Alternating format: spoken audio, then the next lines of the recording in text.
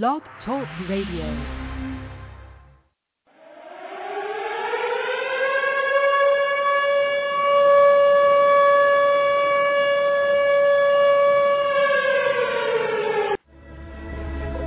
All you ever hear about in this country is our differences. That's all the media and the politicians are ever talking about, the things that separate us, things that make us different from one another.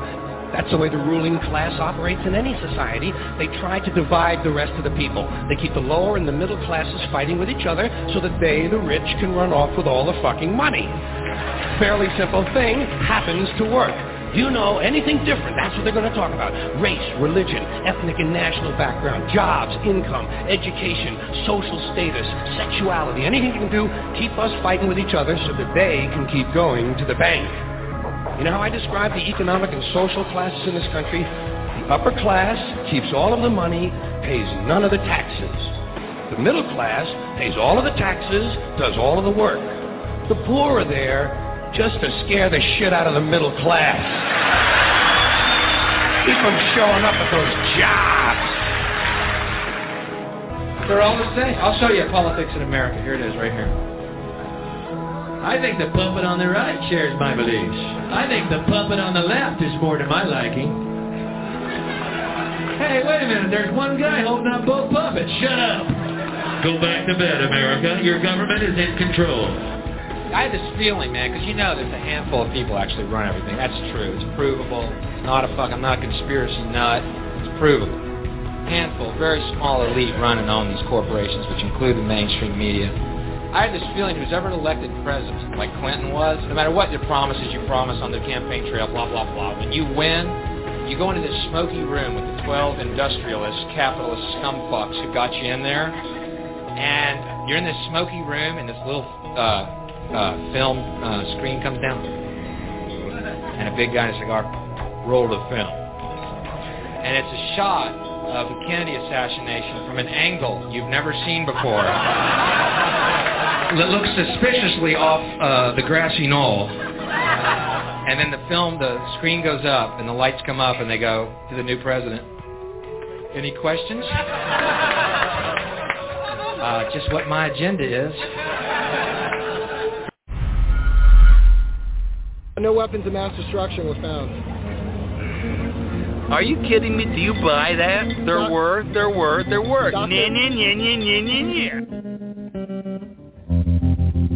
I was 5 and he was 6. We rode on horses made of sticks. He wore black and I wore white. Come on, let us shoot. Blair. Bang, bang. Hey, I need to get the brass to drop ramps. I got a wounded girl. We need to take the rest of mile.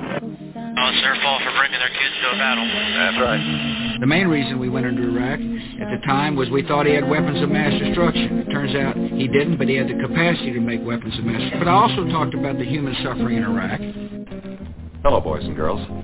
I have a special message for you from the President of the United States.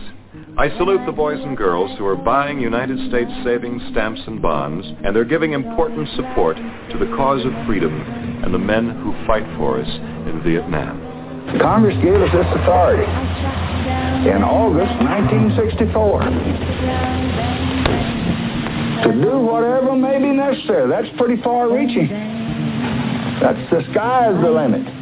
As an American citizen, you have to respect our president, whether I like it or not. It's really not my decision, but I do respect my president, and I will support whatever decision he makes.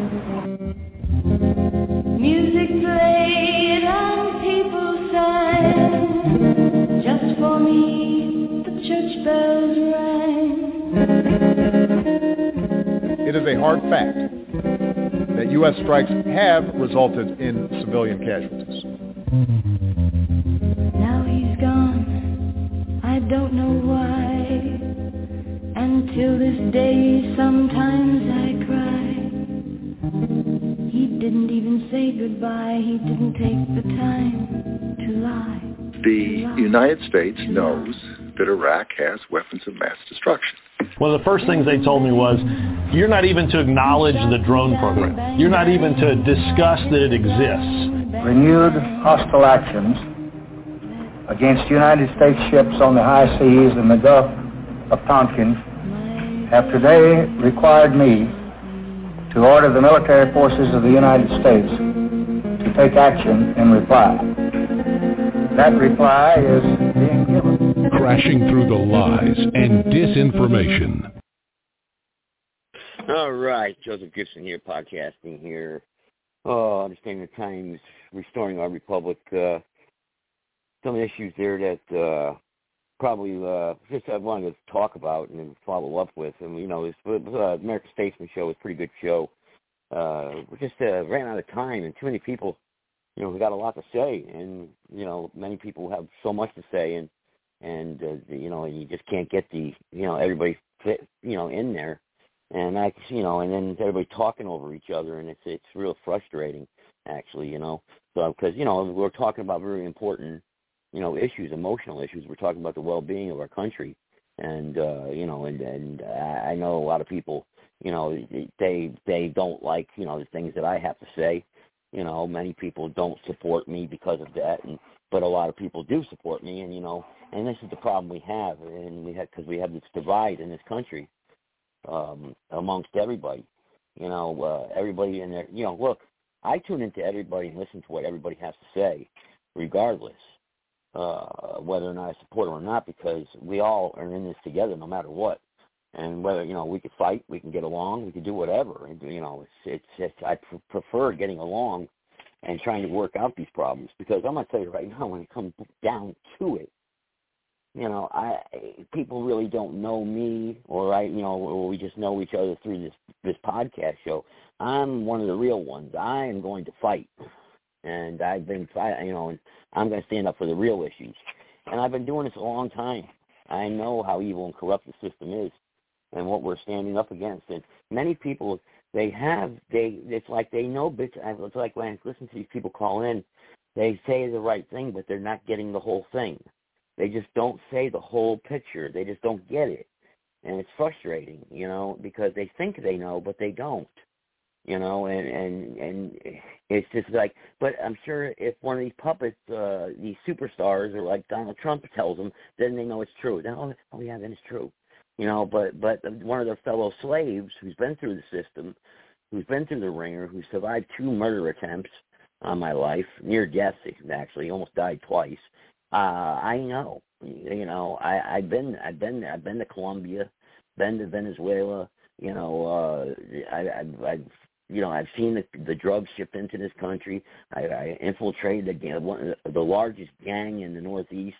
I've gotten death threats. I was getting out of my car one day in 2005, and the 3 guys tried to kill me, stabbed me right in the chest. So, I've had so I've been through there. I've seen it. I've had the training. I've had the lectures. I've sat in the seminars. I've sat in I've seen this stuff. So, it's just I just don't understand why people want to argue with each other and disagree with each other, because we're all in this together.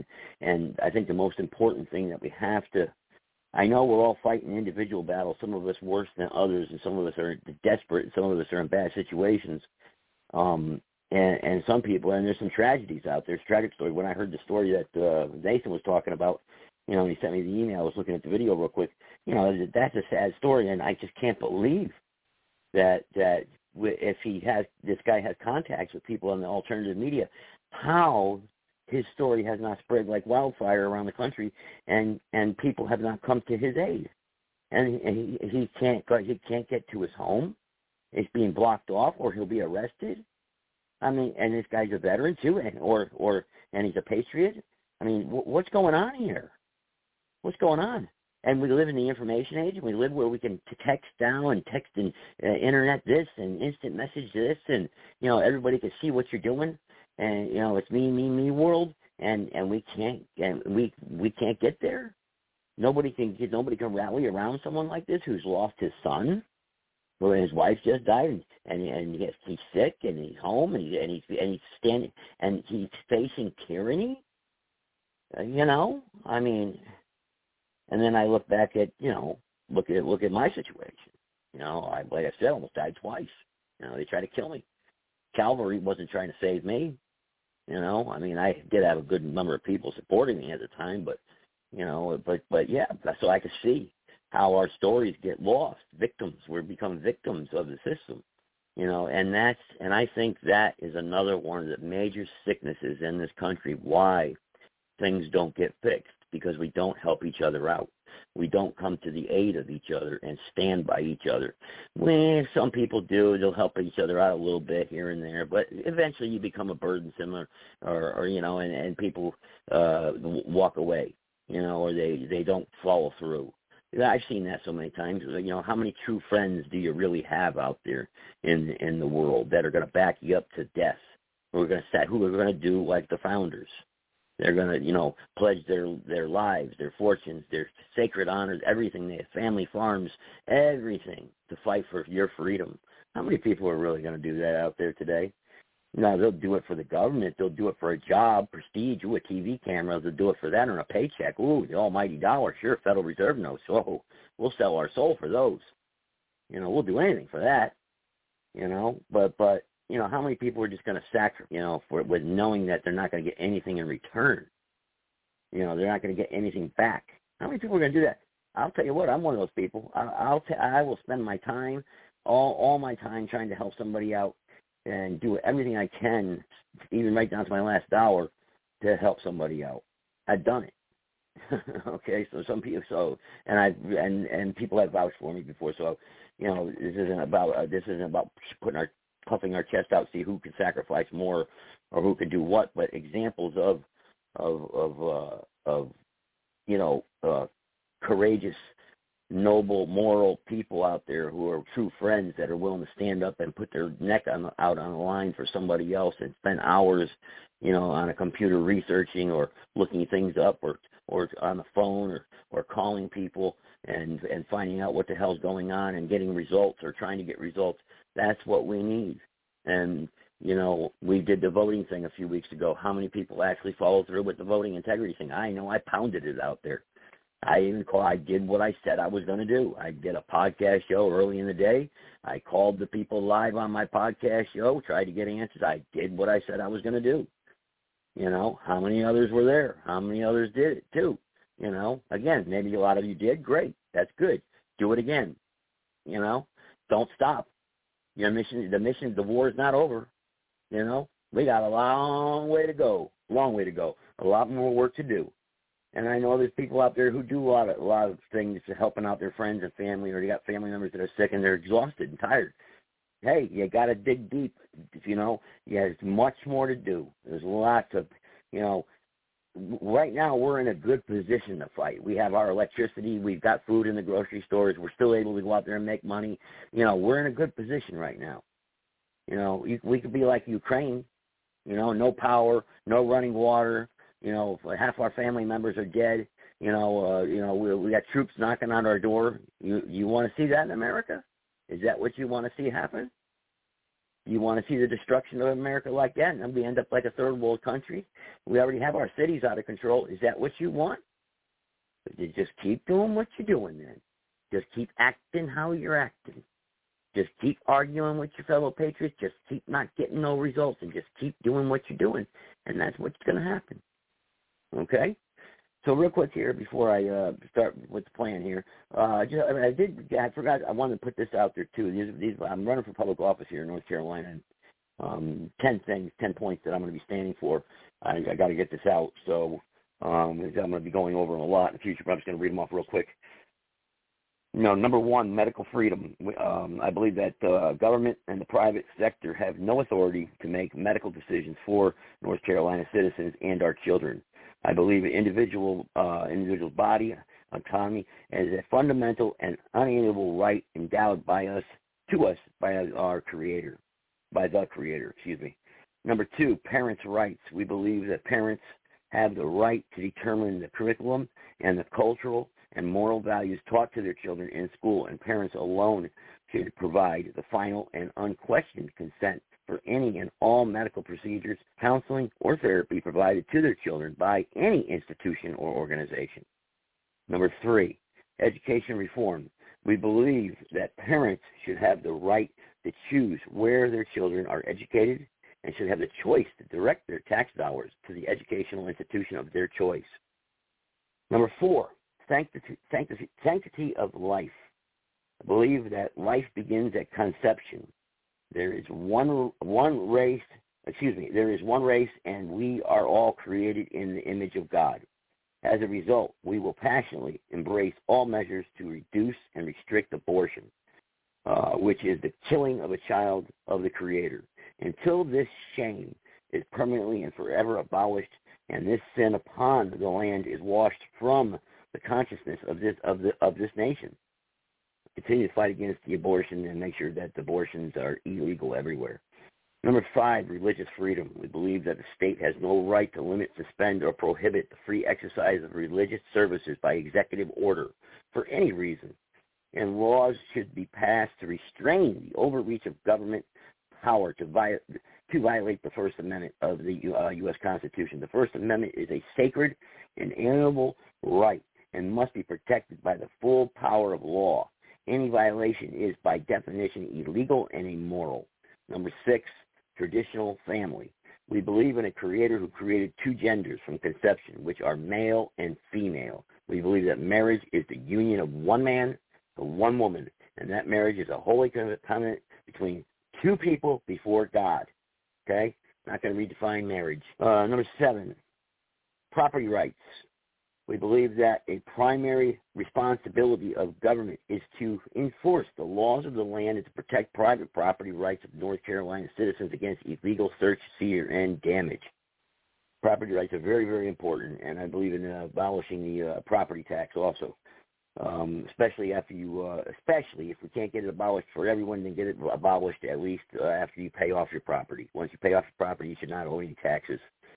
Number 8, pro-Second Amendment. We believe in the right of the people to keep and bear arms as promised to us in the Second Amendment of the U.S. Constitution, and that government has no right to infringe upon this fundamental right of the people. Let's see, number 9. Okay, OSHA reform. We believe that the federal and state OSHA has no authority to mandate, discriminate against, or penalize any employer or employee for decisions made by employees about their own health. Number 10, legislative reform. We believe in the 10th Amendment of the U.S. Constitution that reserves all powers which are not explicitly delegated to the federal government, to the states, and to the people. We believe that legislators have a responsibility to protect liberty and freedom in their first and highest responsibility, and to reform all legislation that violates the U.S. and NC Constitution and illegally infringes on the rights of the people. Those are my 10 points of my platform that I'm going to be adopting there to my site there, and that's what I think the best 10 that I can come up with right now. I mean, of course, there's many other issues, but that's the foundation right there of my campaign. So I think that's what I think. I studied it, went over it, and I think that's the best that I can put out there right now. If anybody thinks I should put anything different or change anything, by all means, I'm always open to listen to the people, because that's what my job will be anyway, to listen to the people. But excuse me, I think if I stand by those 10 points right there, I'll be doing a hell of a lot better than what the hell these people are doing in office. That's for damn sure. So anyway, okay. So let's see. We got word here. I got word here earlier about a case down there in Florida, and also I got word here about something going on down in Florida with Catholic Charities, apparently housing illegal immigrants there. I want to find out about that. So this is Catholic Charities. I know it's late and it's in Florida, but we'll try to give them a call. What the heck? Why not? We'll just put one on. I know how to handle this here. Let's give them a call. Find out what's going on here. All right, and see here. All right.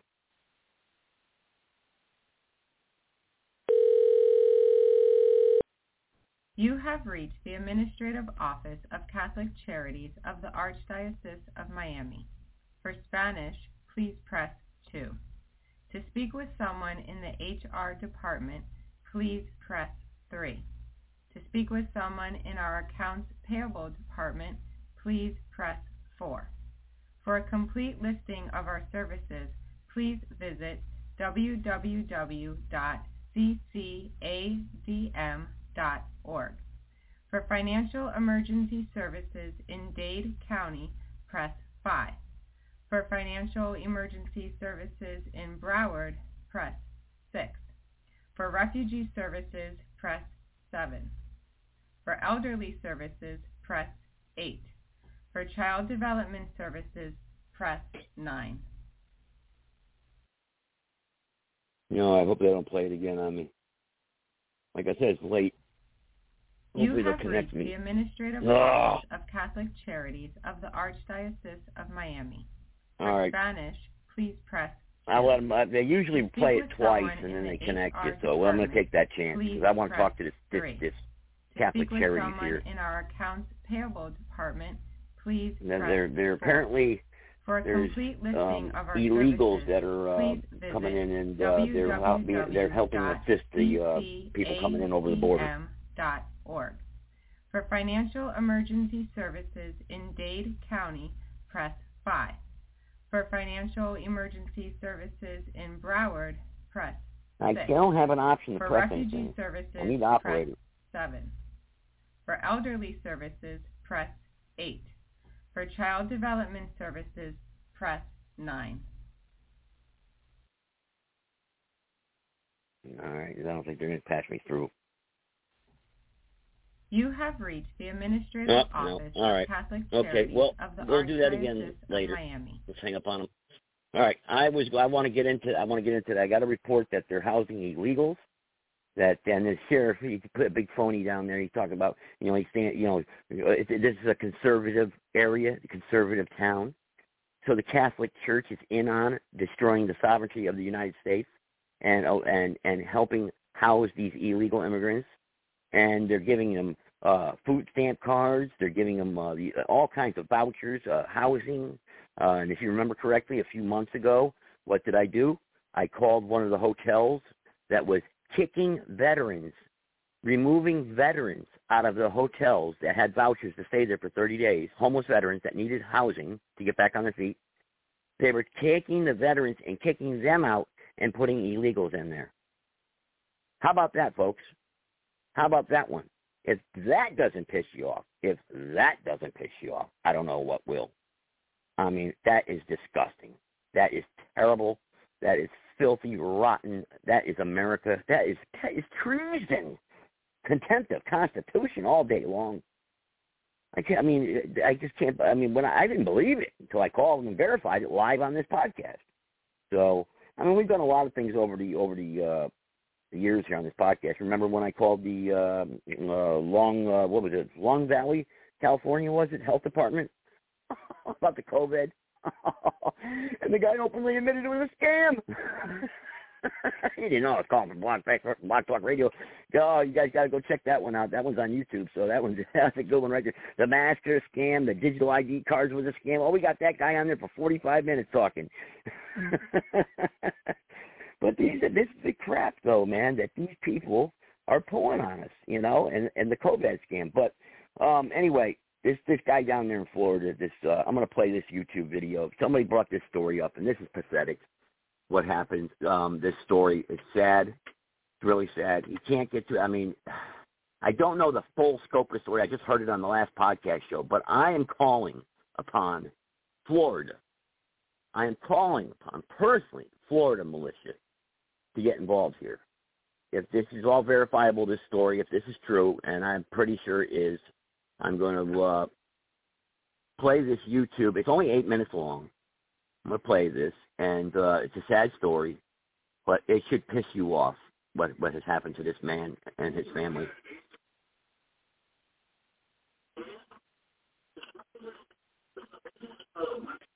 Yeah. Hang on.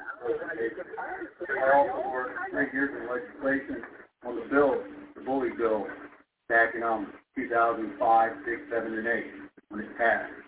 The book will go into it. The book also got a copy of the law itself. I'm going to give you all just about a 4-minute rundown, what I always use in the Senate. What changed my life and what our school people need to be informed on. Because we all know that bullying leads to suicide, and bullying is way out of hand in this country. It's an epidemic. We've all been bullied. And we've all seen plenty of suicides. But to make it quick, one day the phone rang, and Carol came over and said, the school said, Matthew don't look so good. And I said, well, go down and see what's going on. We live way out in the ranges off Payne Road. And I went ahead and took the baby, and she took the number 3 boy. Now keep in mind, the boy who's affected is Matthew, 8th grader. There's Greg, the 6th grader. She goes in there. She goes into Sebring Middle School. She pulls in. He sees Matthew sitting on the floor in the fetus position. All he's doing is crying and saying, I want to go home, I want to go home, I want to go home. 2 teachers picked that boy up and carried him to the car. At that time, you don't know it because I'm just a greenhorn. When they laid him in that car, by law, he's my hot potato, people. They deliberately did that, in my opinion. Carol went out, drove him back past the hospital off the Payne Road. When he pulled up to the ranch, Matthew was in full convulsions, vomiting, and he started slipping into a coma. I ran him back into the hospital. As I'm carrying him into the hospital, he has his first stroke. He melted my hand like spaghetti, just wet right through my fingertips. I run into the Cucamonga, and I'm running. And the doors open up, and I'm kicked on the second pair of doors. The nurse takes out her Fensource light, shines it into his eyes, and she looks at me and says, you've been like this for hours. I said, ma'am, I've only been here 10 minutes. That's all I know. They slip him in that bed A. They checked him for drugs. There was no drug use. Then they started seeing him slip away. I'm holding him in my arms, people, and I'm watching him for 22 minutes knowing that this could be his last time he's going to breathe. This is a heavy decision for a father because I don't know what's going on. He has another stroke. The little machine goes up and down, and I'm going up and down. There's some stuff I leave out in it with the book is covered. At this time, they went ahead and stabilized him some, and they took him to Tampa. While he was in Tampa, they did put him on life support for 6 hours. He finally stabilized. On the 3rd day, they bring him back. Now, this is when it starts going to get a little weird here. We're on the 4th day, and nobody's telling me that we found out there was a fight on the bus. Okay? Let me go back. He's driving back. Matthew sees a bus. He just starts going hazy in the car. It's his first attack of post-traumatic stress disorder. I've never seen it, but now I'm getting used to it, so I'm going to live with it for a long time. We get home. We're sitting at the table. Doctor gave Matthew some medicine, so he's calmed down and he's going to fall asleep. We're sitting around the kitchen table, and I go to Carol. We learned there was a fight in the locker room. And I said to Carol, that boy hit him awful hard in that locker room, awful darn hard. Well, Greg speaks up and says, Dad, it didn't start in the locker room. It started in the bus. I'm 4 days into this. I don't have law enforcement or anybody in the school board or any lawyer contacting me, telling me even about it. I jump back down. I talk to Lieutenant Benton. I talk to Peter Estrada. I'm bouncing back and forth. You can only imagine how hot a parent is. Okay? On the 8th day, I walk by my hallway. The boy's in the corner, crying, falling apart. The wife holds him. She says, meet me around back. I said, okay. I go around back. We find out the assailant walked into the clinic at Sebring Middle School the long way around the building with 90 yards, beating him till he went numb. Okay? He went numb till he didn't feel nothing anymore. Now, that is what I found out in the first few days, okay? Why didn't anybody at the school board or contact me 8-9 days into this? By the 14th day, I'm getting a letter from the school board telling me they're going to throw me in jail and my wife for truancy.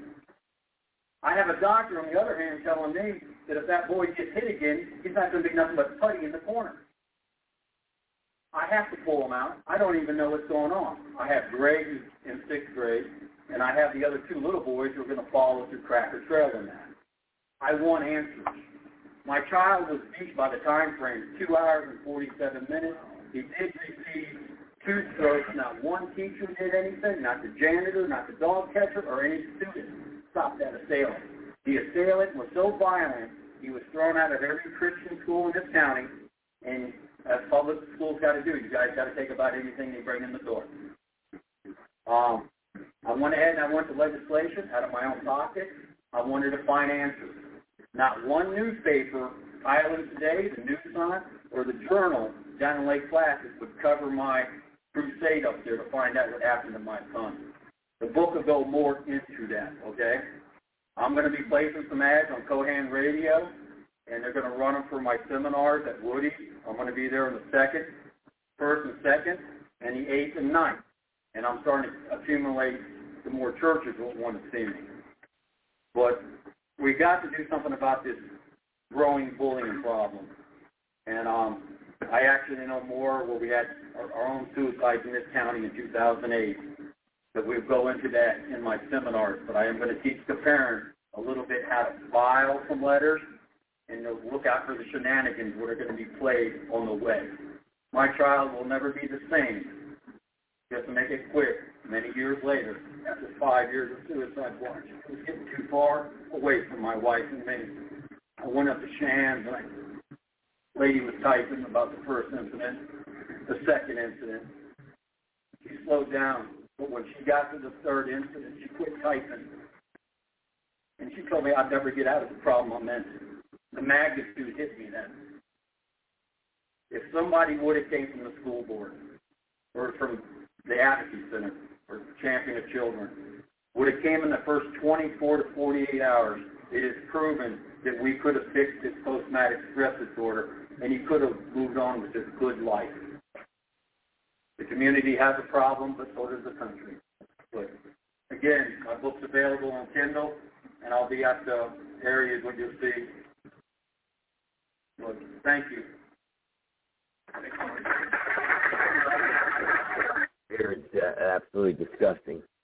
That's disgusting. And, you know, I can't stand a bully. And, you know, that's, you know, and nothing. Now this guy, though, he's going through more hell with his property. I mean, it's just, it's terrible. It's terrible. I mean, he can't get to his own house because some developer, I guess, wants to buy his property, and they're blocking him from his, landlocking his home. There's more details on that, I guess. Anybody want to call in, 657-383-0616, press the number 1 if you want to comment. But where's Tave tonight, too? Tave, I know we were supposed to talk there, also about some situations that you're going through. I don't know if you want to, you know, I'd like to get a little more logistics of it, of what's going on with your problem.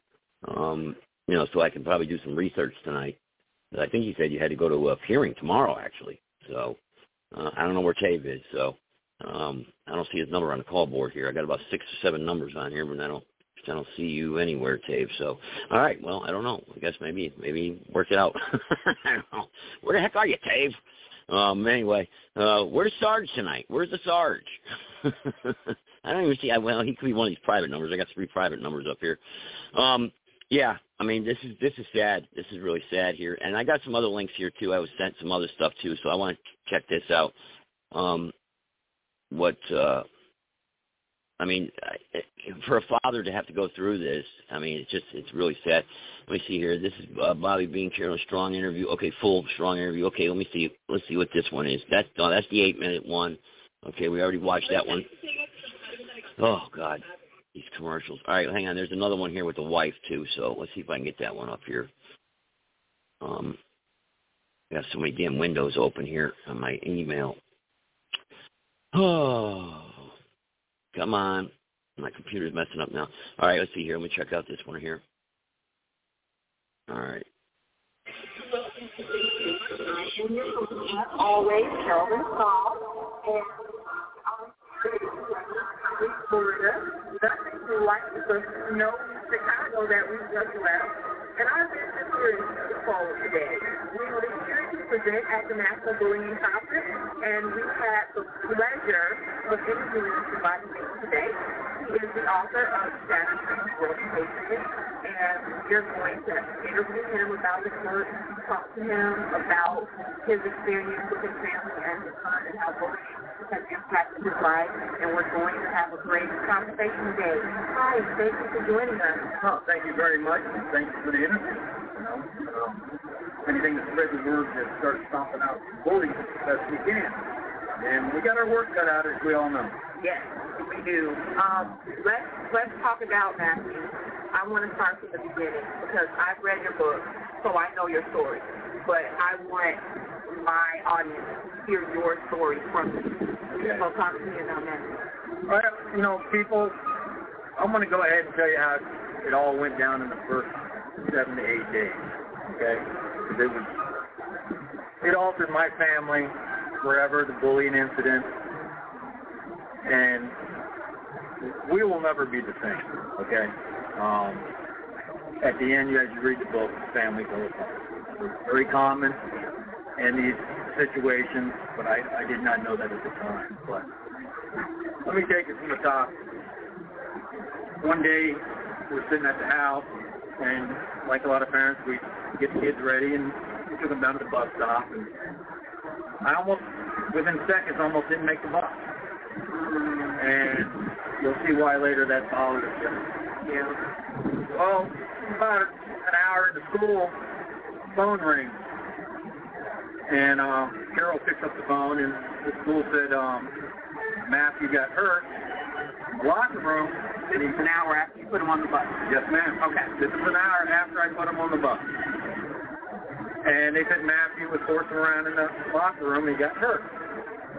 And I didn't think much of it. They said Matthew's an overachiever, and we said, so he's an overachiever. He's not going to skip out of school for any excuse. About 10 minutes later, the phone rings again. I said, Matthew don't look so good. So I looked at Carol and I said, I'm running the printing press. We had a home business. And I said, I'll go ahead and watch Hunter in the crib. I'm running the press. You go down and see what's going on with Matthew. He grabs the number 3 boy and takes off. We have 4 boys. The next thing I hear was, at that time, Carol comes back up. It takes a little while. She went to the school. Yeah, she went to the school. She picked him up. He was in a fetus position, she told me, and all he kept saying was these words, I want to go home, I want to go home, I want to go home. Won't get off the bus. Then they had 2 teachers actually carried him to the car and put him inside the car.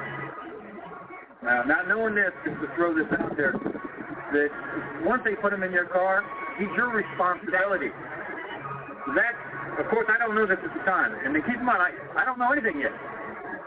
So Carol pulls up and drives past the hospital, drives them home, takes about 20 minutes.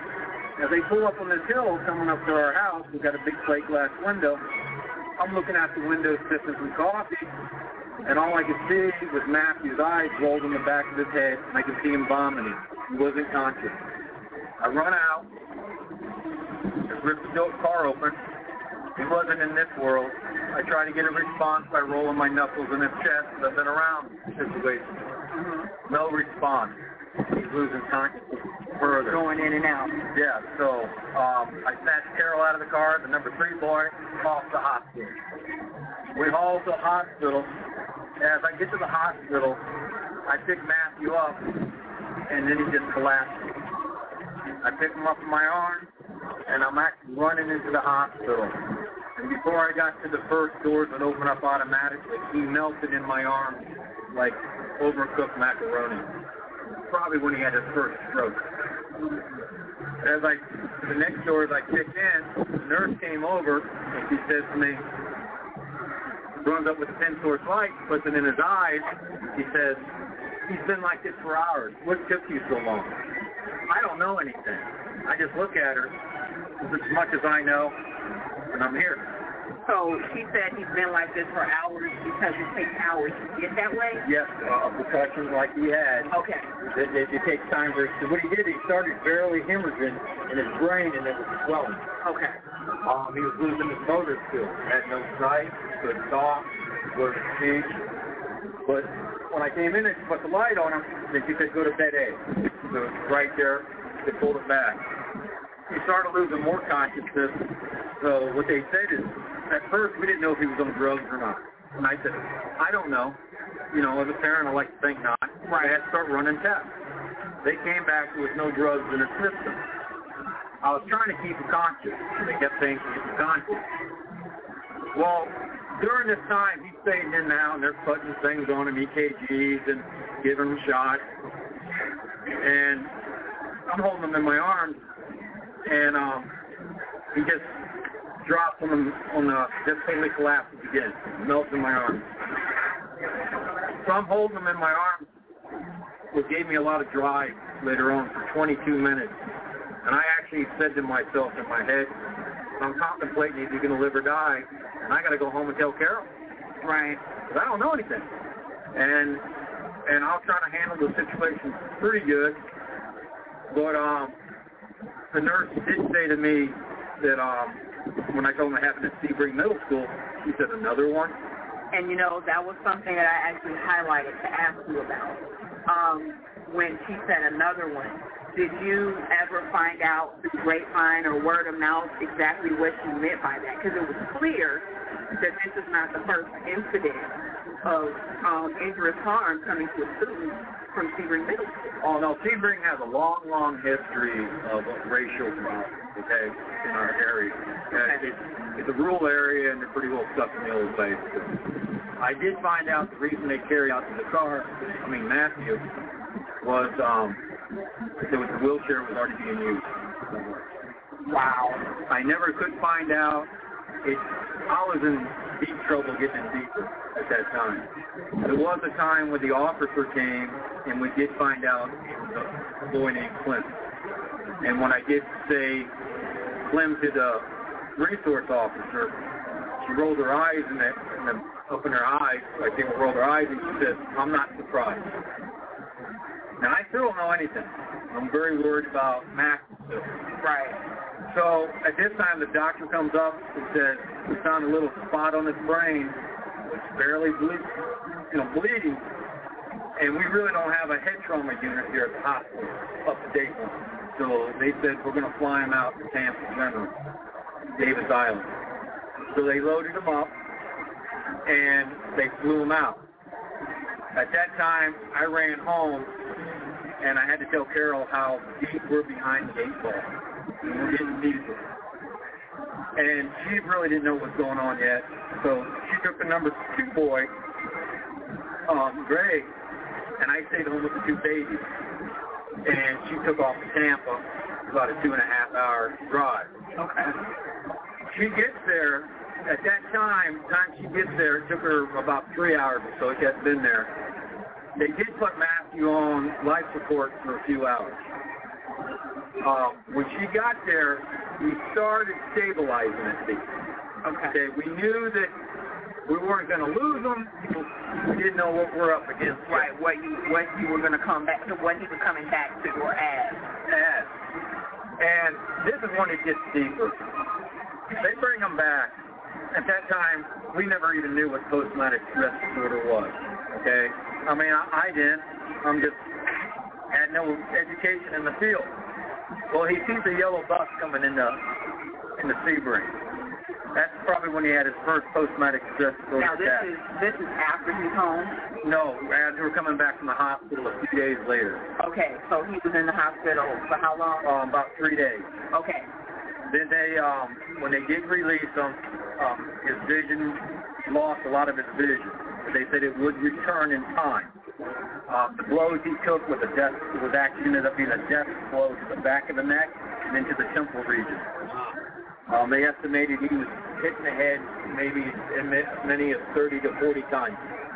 Now, this 30 to 40 times, if I remember correctly, occurred over a 2-hour period in 3 separate incidents. That's correct. He was beat on the bus. He was beat in the locker room. Then the deposition showed us the assailant walked him 90 yards, almost the distance of the football field, the long way to the clinic, we found out. We took him around the back way, beating him all the way. He beat him to Matthew wouldn't know. I remember when Matt told me that. Then we got Czar on it. You got to keep in mind, people, Nobody told me about any fight on the bus or the walk to the clinic. All I knew was about the incident in the locker room. I'm 3-4 days into this, and I don't know anything yet, like what I'm about to find out. So the school did not inform you. No one on the bus informed you. The bus driver didn't inform the school. It was the only incident you knew about was the locker room. Yes, ma'am, at that time. And this is how it catches up with him. So Matthew had a post-traumatic stress attack in the car. Just sweat, basically went AP something, really panicky and uptight. We get him home, the doctor gives him some medicine for him, and we're like 72, almost 4 days into this. We're all shot out, nerve-wise. Right. We're just shot out. Well, that night we gave Matthew some medicine that basically knocked him out with sleep. And I'm sitting at the kitchen table just like I'm sitting with you, and I'm talking to Carol, and I said, that boy hit him awful darn hard in the locker room. Then Grace speaks up. He's a 6th grader who's on the bus, my other son. This is your younger. My number 2 son. Okay. My number 2 son tells me that, Dad, it didn't start in the locker room. It started on the bus. And I looked at him, so I called him over, and we got the lowdown from Grace. What's going on here? Well, it's too late to do anything. Too late at night. The next morning, I'm at the sheriff's department, first thing. I'm at the school. I'm at the state attorney. And Sheriff Susan Ben, who was lieutenant at the time, in charge of the resource officers, told me they were going to get to the bottom of this. And I was an upset parent, so I wanted to push another battery charge on the boy.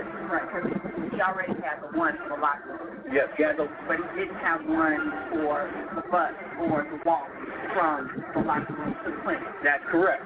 At that time, there was no charges on that.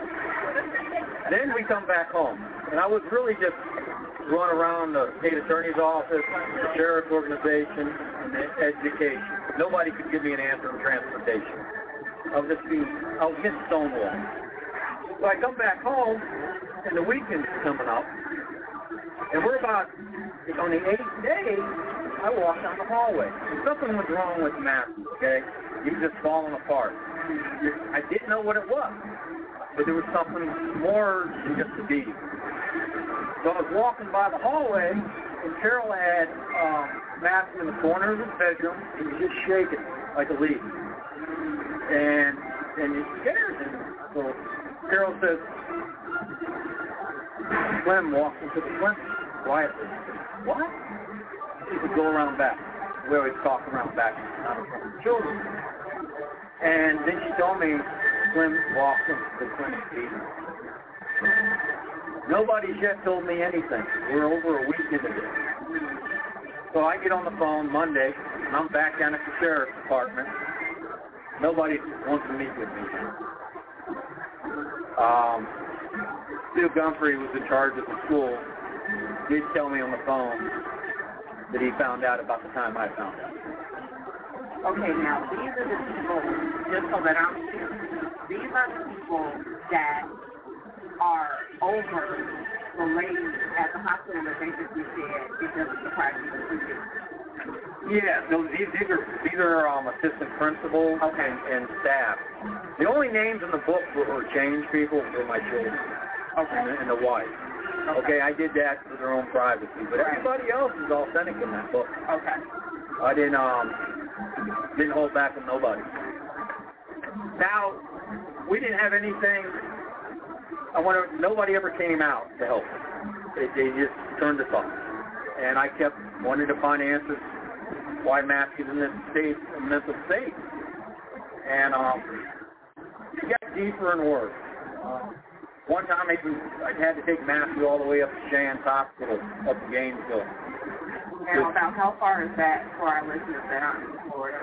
That would be a 5-hour drive. We did suicide watch for 5 years then. It took its toll on the family.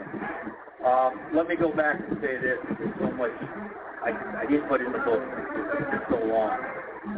But Matthew came out to me after Carol told me. And he was crying and just said, what did I do wrong? And I told Matthew, you didn't do nothing. I gave my word I was going to get to the bottom. But at that point, now knowing 11 years later, my family was going to fall apart. There wasn't nothing I could have done about it. We were melting down. I had no training in this. Nobody was coming out to help us. There was an election going on from the sheriff's department, and I've always believed, if you read my whole book, that if Susan Benton just would have got out, she would have never been elected. No, she wouldn't have. I read your whole book, and I came to the same conclusion that strategically, this incident could have ruined the careers of a lot of very influential and important people had it gotten out. Yes, ma'am. And me not, I'm just being stubborn. I want to find an answer. And I'm worried about my number 3 and 4 son because they're going to start school. In that same school. Yeah, in the same school. I want an answer how this all fell apart. And all I would ever get an answer is things are off a little bit. We can retweak everything and make, And I'm still having problems with Matthew. Anybody who deals with post-traumatic stress disorder would understand more. Right. And when you get involved in a mental illness, it's horrible. And those are not the right words to use, how bad it was. I can only imagine. And again, I've read your book, and if this is just a snapshot of the things that your family went through, the fact that you're here is a testament to your strength, because I was reading the book, and several times I had to put it down. I had to put it down and just kind of decompress for a minute and come back to it. And I have so many questions, because one of the main things is that I don't hear you saying at all is where the school was in this. I am a school official, and if a student gets hurt in my building, I'm going to the hospital. Well, you're right. I wish you were where with my son, okay? Because they didn't do so good in the South, okay? I did find out it was the excuse one teacher gave us was Rowley was he was somewhere in the locker room, but he can't remember. There was 3 teachers who were supposed to be in the locker room but weren't on duty. I found that out. Well, we were so tied up in Matthew's situation and his needs. All right, let me stop it right there. Stop it right there real quick. I want to get into the other part here. See if I can stop it right here real quick. Okay, so he goes in. Obviously, what happened. What's going on today with him is now he's being harassed by the county officials and about his project. There's a developer that they got him landlocked now, so he can't get to his property. Cut through the woods and that belong to someone else to get to his own house now. So imagine that now. You live on a road, right? Say it's like maybe a cul-de-sac road or something, a dead-end road, and they got it cordoned off where you can't get to your home. The other owners, they even block off the road, and you can't get to your home. So how do you get to your house? And then you got the police there telling you, no, you can't. You don't cut through other people's property. How do you get to your house? You got a helicopter? What are you gonna do?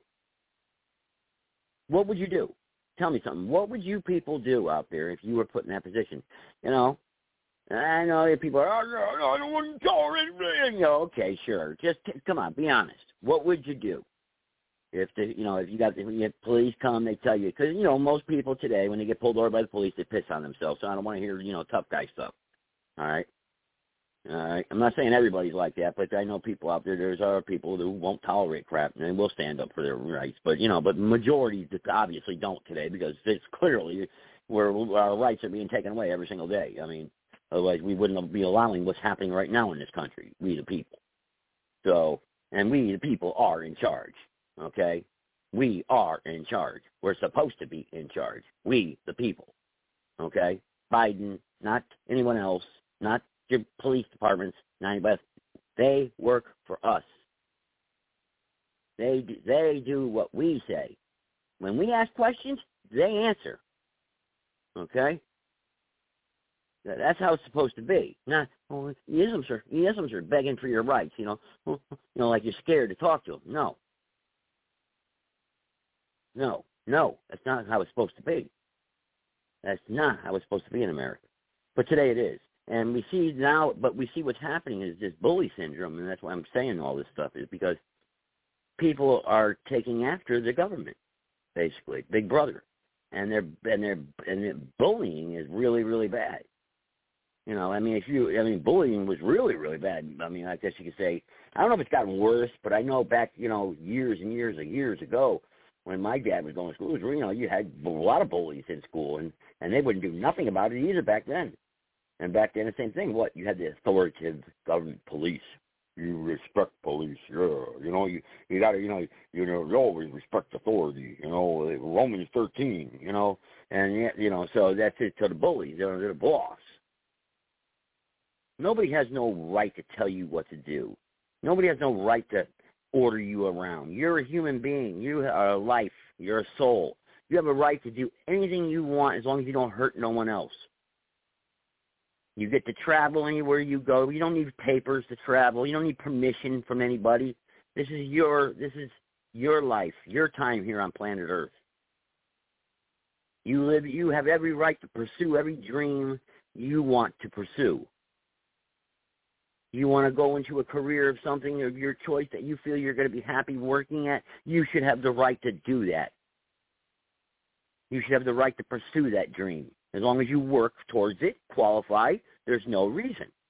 Not, 22 years ago, you stole a Hershey chocolate bar from the store, so you got a record. Yeah, so now you're not allowed to own a gun. You're not allowed to do this. Yeah, now you're not allowed to have a job like this. Oh, no, you got a conviction on your record from 30 years ago.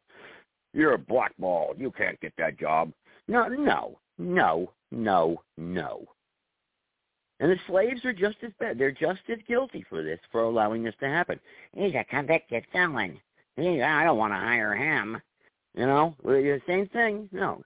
Listen, these guys who go to jail, and a lot of people should go to jail for the crimes that they commit. There's a lot of bad, people do bad things. You got to be accountable for them. But once you do your time, that's it. You're done. Out. You discharge, you're done. Not for the rest of your life. You got something on your record. Your record. What's a record? Who's a record? What are you, God? You got a record of me? What are you doing with records of me? What are you doing? You got a file on me? What is this? What is this? They got a record of you. How do we allow this, people? Why do we allow this? We're okay with it. No.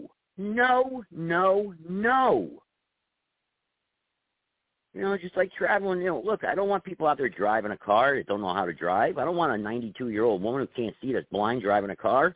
I don't want to smash it into me and my family. So, but doesn't mean we have to have driver's license every single year. But, certification, driver certification, you got to qualify. There's nothing wrong with making sure people qualify and you're trained to do something. That's not tyranny. I don't want some guy flying a jet but doesn't know how to fly it. You got to be qualified. You got some people out there that go to the extreme. I should be able to do whatever I want to do. No. Use common sense here. You got to use some common sense on this stuff. Some people don't have enough sense to govern themselves either. But it doesn't mean that anyone else should have the authority over you, over how you live and how you think and where you should go. You have the right to go to and fro, how you so choose, whatever way you so choose, as long as you don't hurt no one else. You hurt someone else, then you have to be held accountable. We're a country of laws. Okay? The rule of law. That's what it means. You got to be held accountable for your actions. When you hurt someone else, all this other stuff they got, statute 8, 9, this, that, 1 million statutes on the books. The average American commits 3 felonies. 3 felonies a day. Can you believe that? Great. Dang, huh? Okay. All right, here we go. We have a caller here. Here we go, Dave. Finally, I was looking for you. Go ahead, Dave.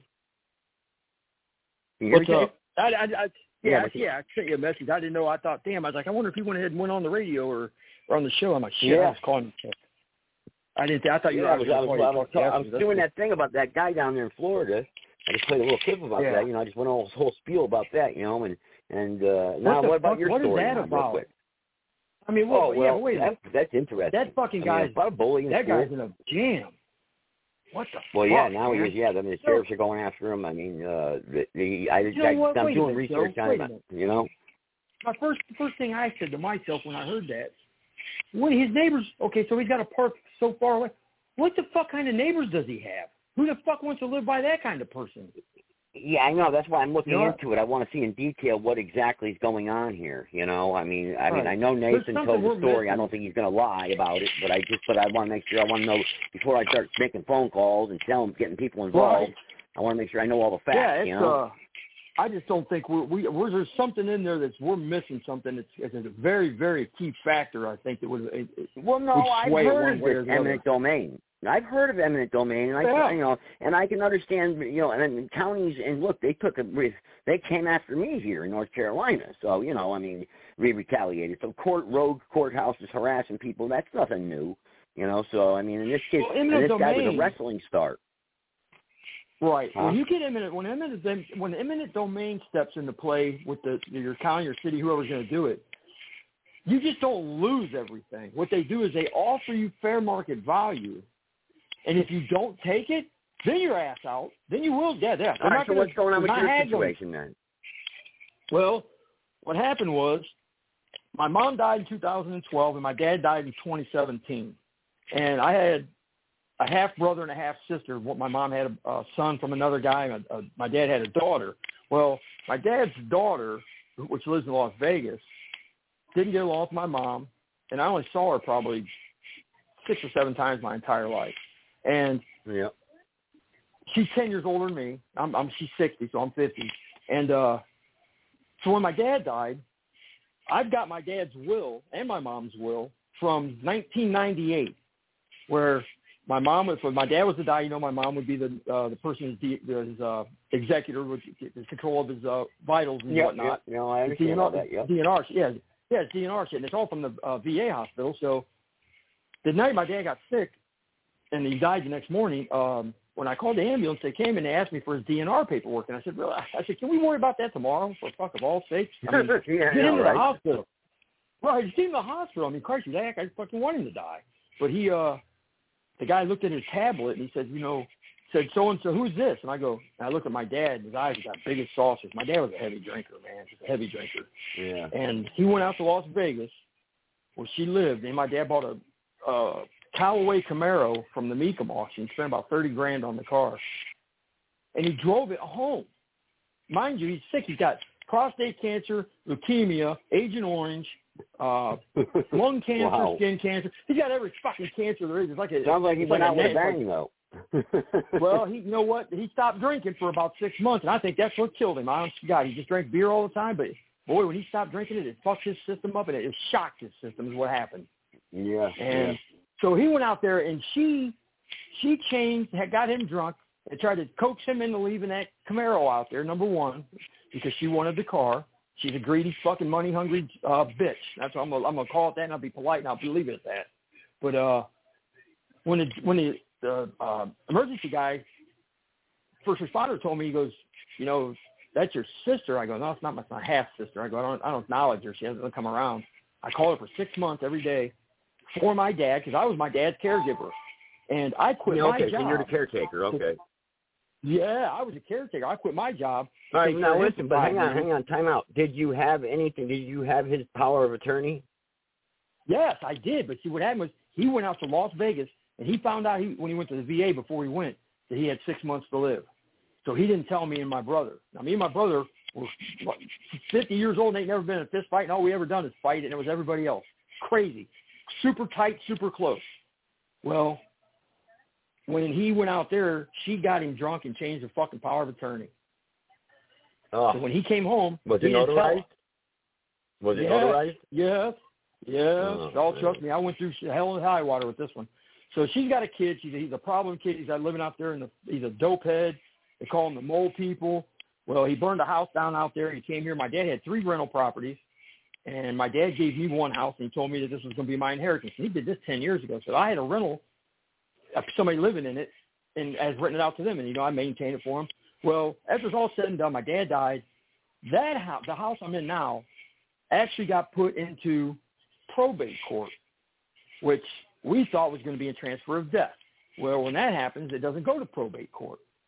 Well, because of haggling, probate court took 4 years, and the judge that did it said it should have took 6 months. But my sister, half-sister, is a fucking scarecrow, got the brains of a scarecrow. And after it's all said and done, the papers never came to my house here for property taxes. And because my dad made sure all his affairs were in order, his last year of his life, that's all he did. He was worried about paying his bills. He got everything paid. He had 3 houses. One sold for $300,000. The one I'm in now would have been about $125,000. And the one across the street from his house he bought was our neighbor rental, was another one that was tied up. Well, they didn't pay any of the taxes on any of the properties. And my dad hired an attorney to handle the estate. So I'm thinking, whoa. Did you have, wait, now who was the attorney?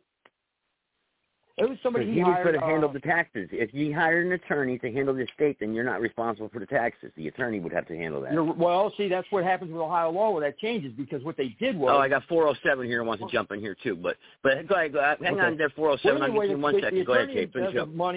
The attorney embezzles money, and the taxes never get paid. Oh, he embezzles money. Oh, great. So now... That's great. When I go to take possession of this house in May of 21, I'm thinking I go down, I go through and it was during COVID, so I had to wait, fucking go down there and all that stuff. So I finally get in down there, sign the paperwork, everything's done. Next thing I know, I get a fucking registered letter from a company in Idaho or Oklahoma somewhere, and there's a lien on the fucking property now. And I'm like, what is this? And I open it up and I look at it. $7,000 in back property taxes, because from the time my dad died to the time I took possession of the house, the taxes weren't paid because, number one, it was in probate, and his attorney didn't handle her affairs. So I'm trying to figure out if I can sue this bitch. No. Yeah, if the attorney, it doesn't matter if the attorney was embezzling money or not. It doesn't matter, because if the attorney was hired to handle his affairs, then the attorney is the executor of the estate while that is going in probate. No, that's not how it works. My dad named it. Has to be. When I said we changed the power of attorney, the power of attorney went to his daughter, my sister. So once someone dies, Once power of attorney, Once power of attorney goes out the window once your father dies. That power of attorney is null and void. Trust me, I know it for a fact. Okay, I know that for a fact. My half-sister, I had to go to court fucking 10 times over because my half-sister was the executor of the estate. Okay, she got appointed executor by who? Him. The same time she was out there and signed the paperwork and to change over the power of attorney, he signed that paperwork too for the executor of the estate. All right, I'm confused here. All right, we're going to have to talk after the show because I'm confused. Because I'm going to, real quick, I'm going to connect this card, but hang on. I just want to make this comment real quick. Hang on. Go ahead. What I'm trying to tell you is this. When someone dies, right, and it goes to probate, right, that means all the power of attorney stuff goes. That means probate's now handling it. Probate's handling it. Now, if there was an attorney involved, that attorney is supposed to be working with the court and probate, handling it until the judge makes a decision who's going to be the executor of the estate. Okay, because the judge has to appoint the executor. Who's going to be the executor? Unless someone steps up and says, I want to be the executor, and no one else disputes it, you know? Not in Ohio. I'll look up Ohio. All right, let me connect 407 here. Go ahead, 407. Hang on, Tate. We'll talk. Don't worry. Go ahead, 407. All right, bud. Hey, this is Nathan. Hey, Nate. Listen, on this guy, Bobby Bean, man, you ever heard of a guy, I know you probably have, David Hoffman? He does documentaries. Yeah. I know who you're talking. Yeah. I got a hold of him, and I asked him if he could, interview him and do a documentary on his experience. And it was funny. He talked to him. I talked to Bobby. He talked to him, and he went through everything, gave him everything I gave you tonight, plus more.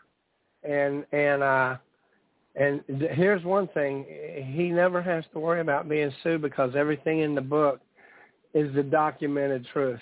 You can't legally prove any point wrong. But anyway, this guy, David Hoffman, it was his wife that contacted me by email, and I called her up and talked to her, and she goes, well, this isn't the kind of stuff he does, which is no, this is the stuff he does, and I can send you some of the stuff he does. I'll send you one. I'll send you one. It's a 17-minute video. When you get a chance after the show, listen to it. Yeah, man. And I definitely will. True habit. But this is what I'm saying. This guy's son. I wish. I've tried to find out how to get a hold of Mel Gibson because I thought maybe, and I don't know how. It's hard to get to these people. But I would like to see somebody do a movie of this guy's show, life, because this is like a Buford Pusser type story, you know. And when you tell it, man, people think you're making it up.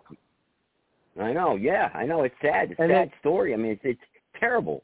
Hey, you know what you might want to talk to or try to get in touch with, Nate, is a guy named Pete Santilli. Santilli. Yeah, you've ever heard of him? He does a talk show and stuff, but he was big with the Bundys. He talks about them all the time. And he was involved in that stuff down there. And he is a former Marine. He got his own show. But he's very, very involved in the rights and everything. Like everything you're talking about with this guy, I mean, this poor guy just, that ain't no way to live. Is this guy man. a veteran? God. Is this guy a U.S. veteran? Who, Bobby? Mr. Bean? No, he's not.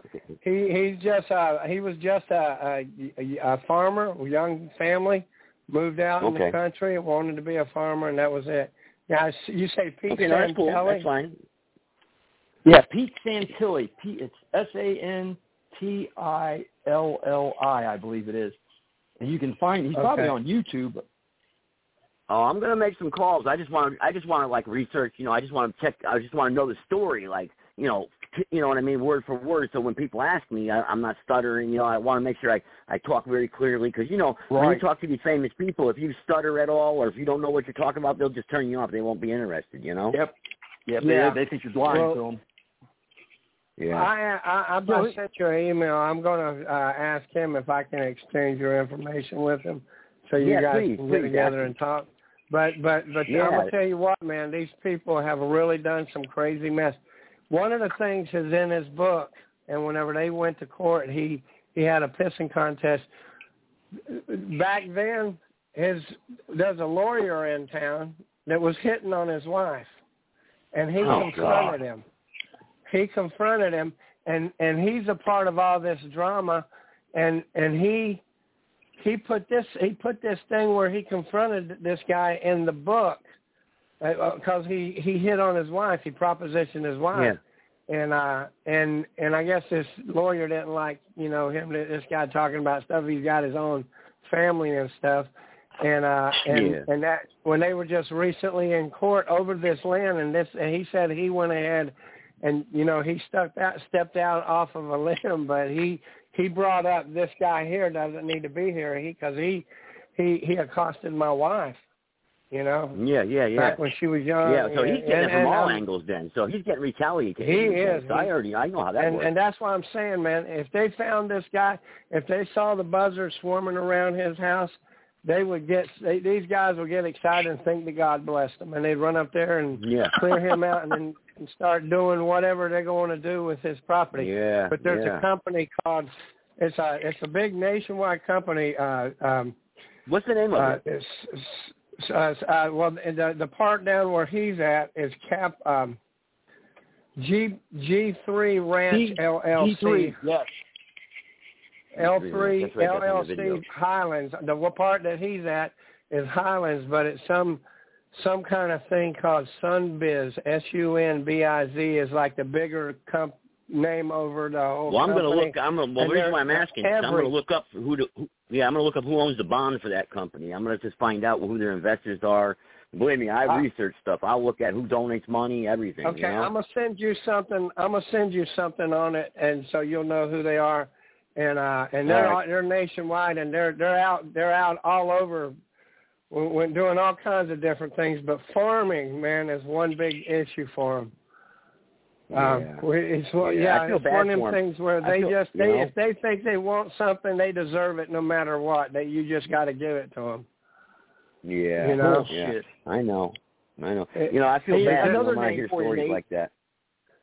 Here's another name for you, Nate. And I did this because I talked to a guy about the TW-800 flight that was shot down and it didn't crash. It was shot down by a U.S. Navy vessel over the New Harbor. Right there by New York. Not in the harbor, but out in the ocean right there. Yes. Well, they were doing exercise there, and I had a buddy of mine who was in the military on ship, and then as soon as that happened, they were all called to port in Norfolk, Virginia. So something bad went down there, and it was all hidden because the FBI comes flying in and stuff, but his name's Stu Peters. He's a big-time he's kind of like a Tucker Carlson, but he's not that big, of course. But Stu, S-T-E-W, Peters. I don't know if it's Peters or Peterson. Peters, I think. Stu Peters. Well, I'm gonna send that out. I'm gonna send that video out to like all my platforms and everything. And he'll get some people. He'll get some people to talk to him.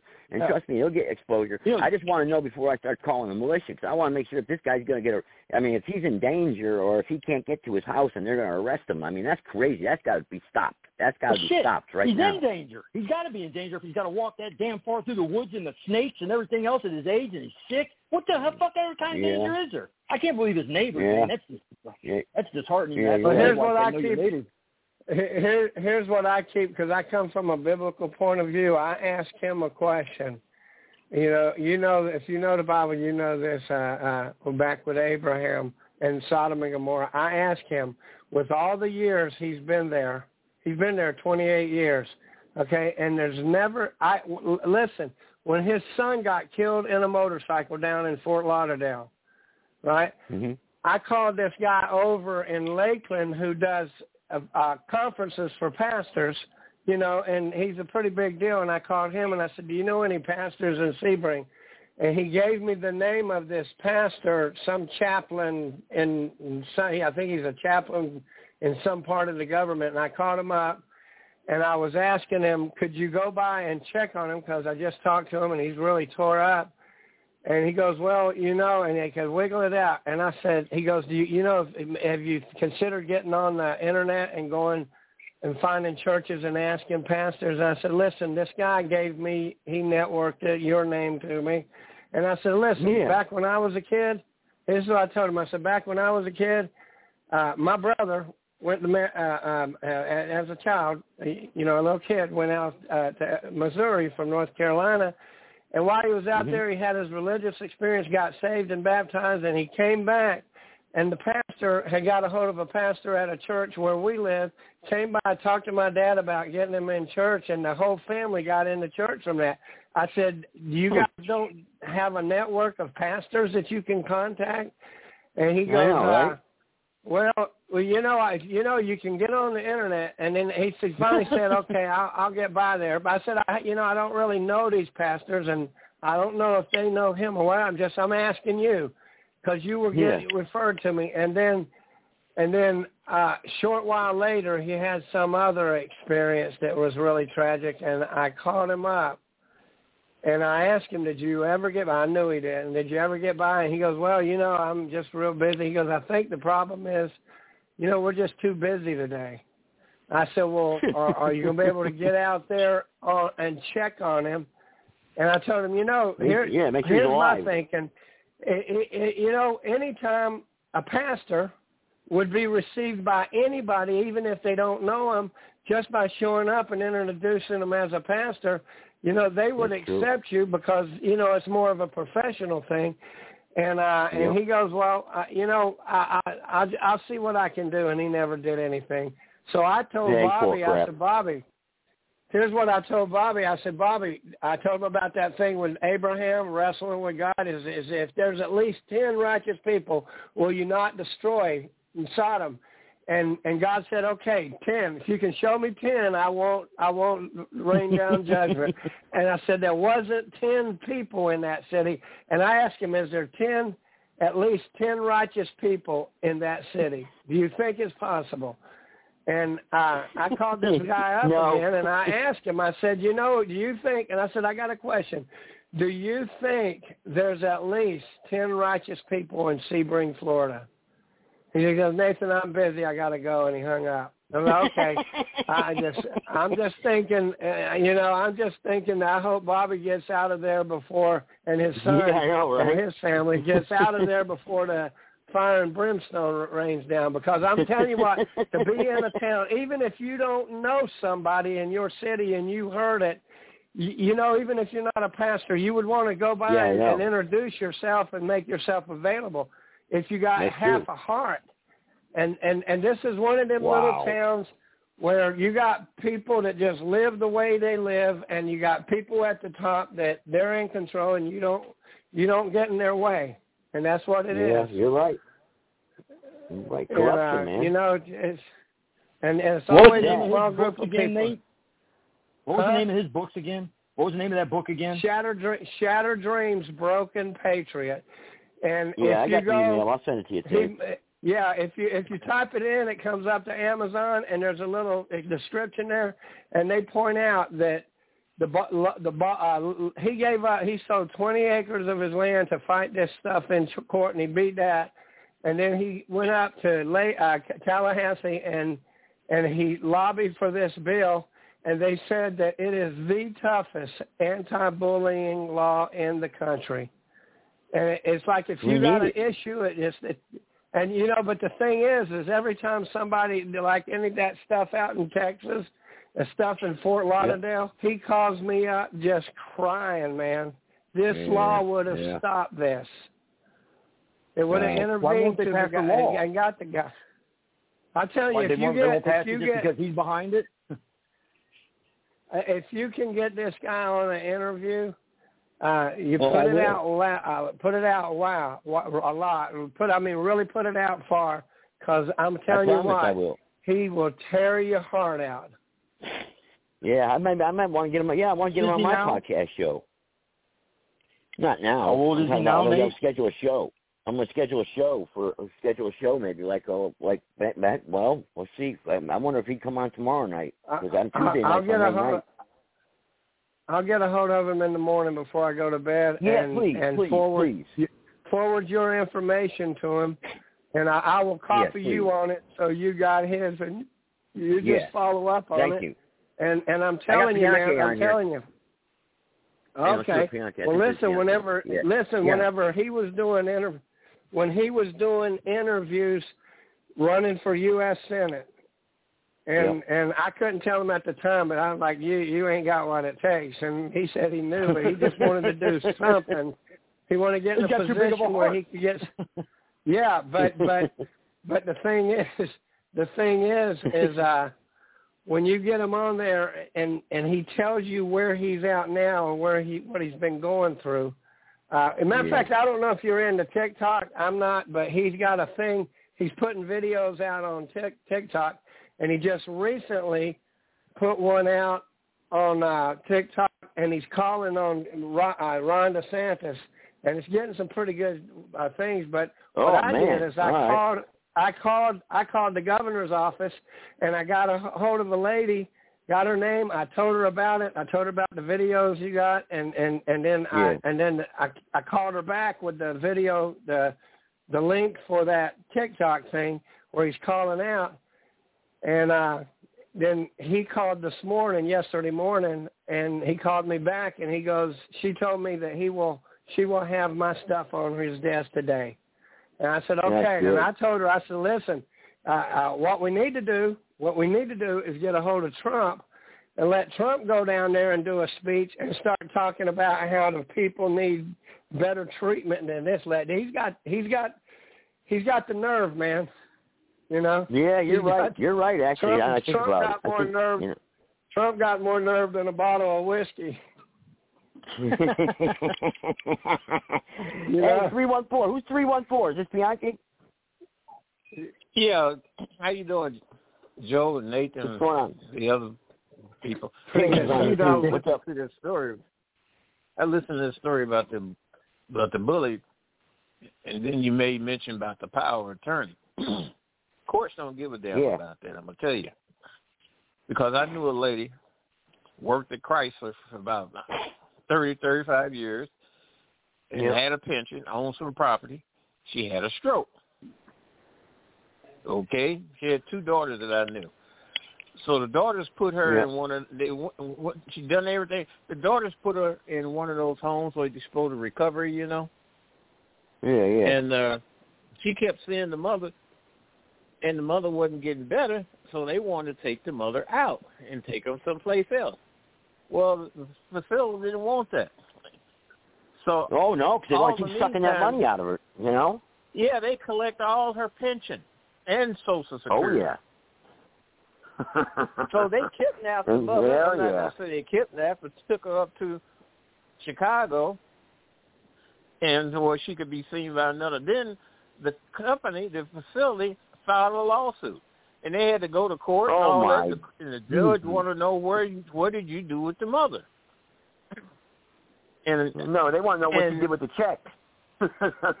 Well, yeah, that's what you're they right. want to know. And the court assigned a trustee, and the trustee, see, while the mother was gone, they kept charging her, and they came up with some astronomical bill. Then they filed another lawsuit, and the trustee was trying to sell her property in order to satisfy the lawsuit. So it's a bunch of bull crap that goes on in the country. They charge $15 for a Band-Aid. You know? Oh, yeah. You know, it's crazy. Crazy, Bianchi. Well, I knew a guy who was in the hospital, and they charged him for a Kotex.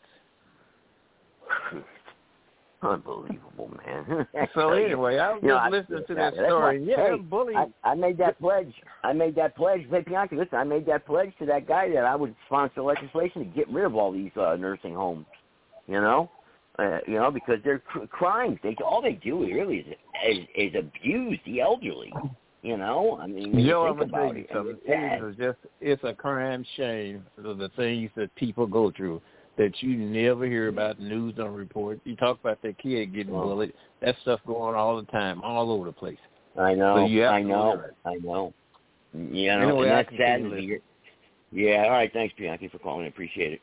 Yeah, man, and he's right, Cave. Nathan, by talking about this story, that's good. He brought this to my attention because you know what? Bianchi's right. It happens every single day, this stuff, and nobody pays attention. You know, nobody.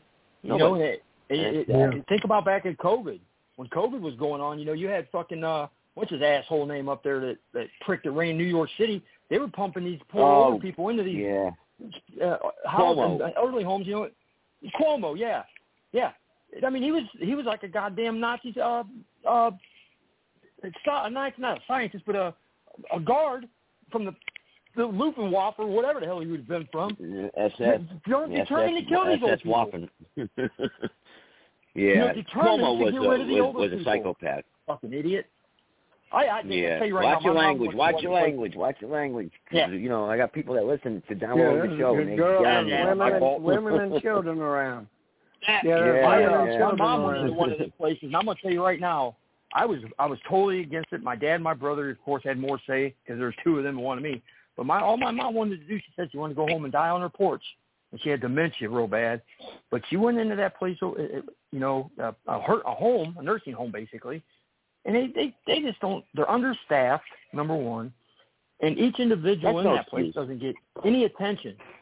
You know what I mean? There's nobody there unless you go in there and see them and visit them. They don't get attention. They're like basically walking in a little cell. Listen, just imagine this. You live your whole life.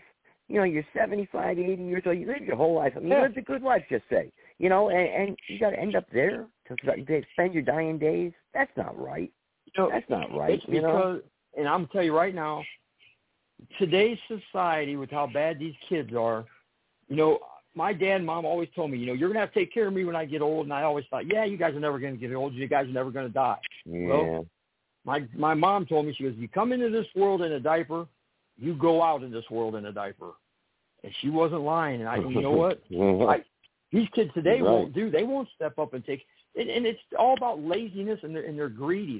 They don't want to take the time out to spend them, but then they want to have that pity party. They want to do the whole thing. You know, oh, I can't believe my mom's gone. Yeah, we didn't care when she was here. Well, youth don't. That's what burns me up. Well, the thing is, it doesn't matter who you are, what race you are, what creed you are. When you're older and you lived a good life and you worked your whole life, there's no reason why you shouldn't be able to rest and relax. You know, when you're 85 years old. You know, it's the highest point of our politics with our president or whatever this guy is you want to call him. I call him Mr. Potato Head all the time. But it's sad to me because I can see in him what my mom was starting to get through. Or 5 minutes she knew where she was at. Next minute, she didn't know where she was at. And it's his family. It's his family that are actually holding on and keeping him in that position for the power.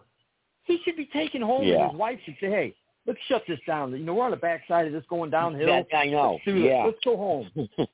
It's sickening. Well, it's like she probably can't. There's important, powerful people around her, you know. I mean, they're telling her what to do. So you want to end up like Mrs. Kennedy? I believe it. If that poor guy, if that guy died, they'd probably prop him up in his chair and make him look like he was alive, so they could still keep going. I mean, it's sickening. The mentality of the White House. You don't do what you're said. People don't have any compassion.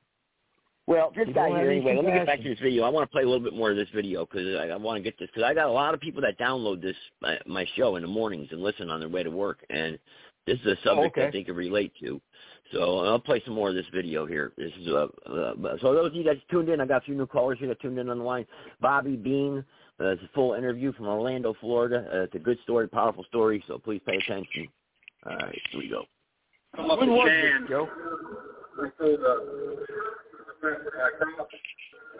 she was talking, it was kind of interesting to watch the time. And she's taking it in on the dealing box. And she took the deal in on the locker room. And when I told him about the 90-yard walk we took, she stopped typing. She shut her case and she says, Mr. Bean, you got a very big problem. Enormous. And that's when I started taking in how big my problem was. And I wasn't going to get out of it no time soon. 11 years later, still not out of it. And, you know, feel free to ask a question here to guide me some, because I could do it. I have so many, and I'm trying to, because I've read the book, I can flip through all day. But what I'm trying to figure out now is, it's been 11 years, and at this point, the main question that I have, I know I saw towards the end that a 15-year-old player did say, okay, maybe I hit him too hard. But that's the only sense that I got, and that's not even real apology as far as I'm concerned. Oh, no, there was no, he has no regard to it. Even the day, he got in trouble for violence. So, unfortunately, all the research shows that children that bully become adults who commit violent crimes. Oh, yeah. Well, you know, we found, what I found is bullies go through it. We find them to go into the prison. We find a lot going to law enforcement. I mean, I had bumped heads with the biggest guns in Florida, the FDLE with the Florida Department of Law Enforcement, the Sheriff's Organization, and even the Federal Police to try to get me himself an answer. That was the other question I had for you, is that it seems as if every door that you tried to enter to get justice for your family was slammed in your face, and that the city that you're in, that their powers that be are so nepotismed up, if that's a word, and the system itself is so incestuous in the sense that everybody's related to everyone else, that it was hard for you to seek justice. Now, my question is, it's always easier to look back. Looking back, do you think that maybe if you had pursued some sort of federal intervention, maybe you would have gotten quicker results? You know, at that time, I was totally just a father playing soccer and fishing. You know, I didn't have the education or the know-how what I was about to take on. I didn't realize how big the beast that the government was. You know, I'm not realizing I'm about to buck the system, and the taxpayers are paying that system to buck me back. And I didn't know what I was going to get into. I mean, because we're talking about the person that beat your son within an inch of his life being charged with a misdemeanor at 5 days suspension, and you facing a year in jail for letting cow out of the barn or out of the gate. I mean, well, go back a little further. Like I know it's in the book, is like about 14 days out when Matthew was out, I get a letter from Hollinger, the deputy superintendent, And here I am. I'm only 14 days away from the incident that happened to this boy, and we're all still falling apart. Right. And they tell me that they're going to throw me and Cheryl in jail for truancy if I don't return Matthew. Now, I got doctors telling me that if Matthew takes another blow to the head, yes, he's just going to be maybe putty sitting in the corner with drool hanging out of his mouth. And that was when you guys made the decision to move him to the private school, right? Yeah, well, actually what we did was, at that time, we just pulled him out. Okay. Homeschooled him, and then he went to the Christian school. Yeah, he went over to a Baptist school, Christian, Grace Academy, who helped us quite a bit through his difficult times. And we were able to, since Matthew was damaged, we were able to qualify for the McKay Scholarship, which helped a lot of just, children that have disabilities. Matthew had to wear corrective glasses for 36 months. And as I said in the book, that to give you an idea how fluent Matthew was a reader, he read the Harry Potter book in 3 days. After the incident, he was stumbling over 10 words. We had to retrain them all how to write, how to read and write. Nobody came there to help. Okay. No school officials coming. Nobody at the children's advocate centers. We did find out that Sheriff Benton, who was in charge of the reports from the Sheriff's Department, to give to the advocate center for the children for them to come out and see us. And those were some of the reports that were squashed, because I know that you say that some other reports came up missing too, until you finally got some heavy hitter intervention, and then miraculously the reports came back up. They come back up, but I'm going to tell you that they get altered, and it's just not in Sebring, it's all through the United States at schools on incidents. When lawyers start thinking, man, they knew that they were in trouble. I didn't look at it this way. I thought I was going to have this open gate of help to get this boy back to where he was. And you send your child to any public school at your own. Once a child walks in the gate, all his civil rights does not happen. And I know that to be true. Once a child goes in the gate or gets on the bus, all civil rights are gone. What a teacher can do or a staff member to a child, you could not do at your house. And they can do it and get away with it. Now, can you elaborate on that? I've seen reports from other mothers and fathers of children who were restrained. We've got black and blues on their arms, being tied down to the restraint seat, bruises around their necks. Restraint seats in public school? Yeah, it's seclusion and restraint. When a child has a behavioral problem. Oh, the behavioral. Okay. And they'll tie them down. And children do get hurt. We had children would actually, one child was in one of those rooms and he hung himself on the doorknob. Remember how they used the weak blanket? Children with autism. And one child was rolled up in the weak blanket without his head sticking out, and he smoked to death. Did you know it was all at the same school? No, this wasn't at the same school, but the restraints go on. Okay. I checked into it, but to the point I had to back away from some of this. It'll tear you up. Yeah. Just reading it, it's a little hard for me. So I can only imagine what it is to you. And it seems like towards the end you were starting to get some answers. Now the question that I really want to ask is, because you still live in the city, correct? I do, and only one of my other children do. He lives on the other end. He does not use his real name, and we see each other sometimes a week, but we never let anybody know we're related. I don't want no retaliation. He's a good boy. He's got a good wife and a good family. So we just leave it at that. I would leave if I had it. Okay, you just answered my next question. That was going to be, because I can't imagine that it's easy for you to stay there. I can't imagine that it's easy for you to rise at the school where the beginning of what you described as the end of your family started. I can't imagine. No, it helps to go to therapy so I don't run out of handle. Okay. That was one thing I overlooked, and I'd like to tell anybody whoever just listened to the show. It wasn't just Matt who needed the counseling. The whole family needed it. And I didn't see it.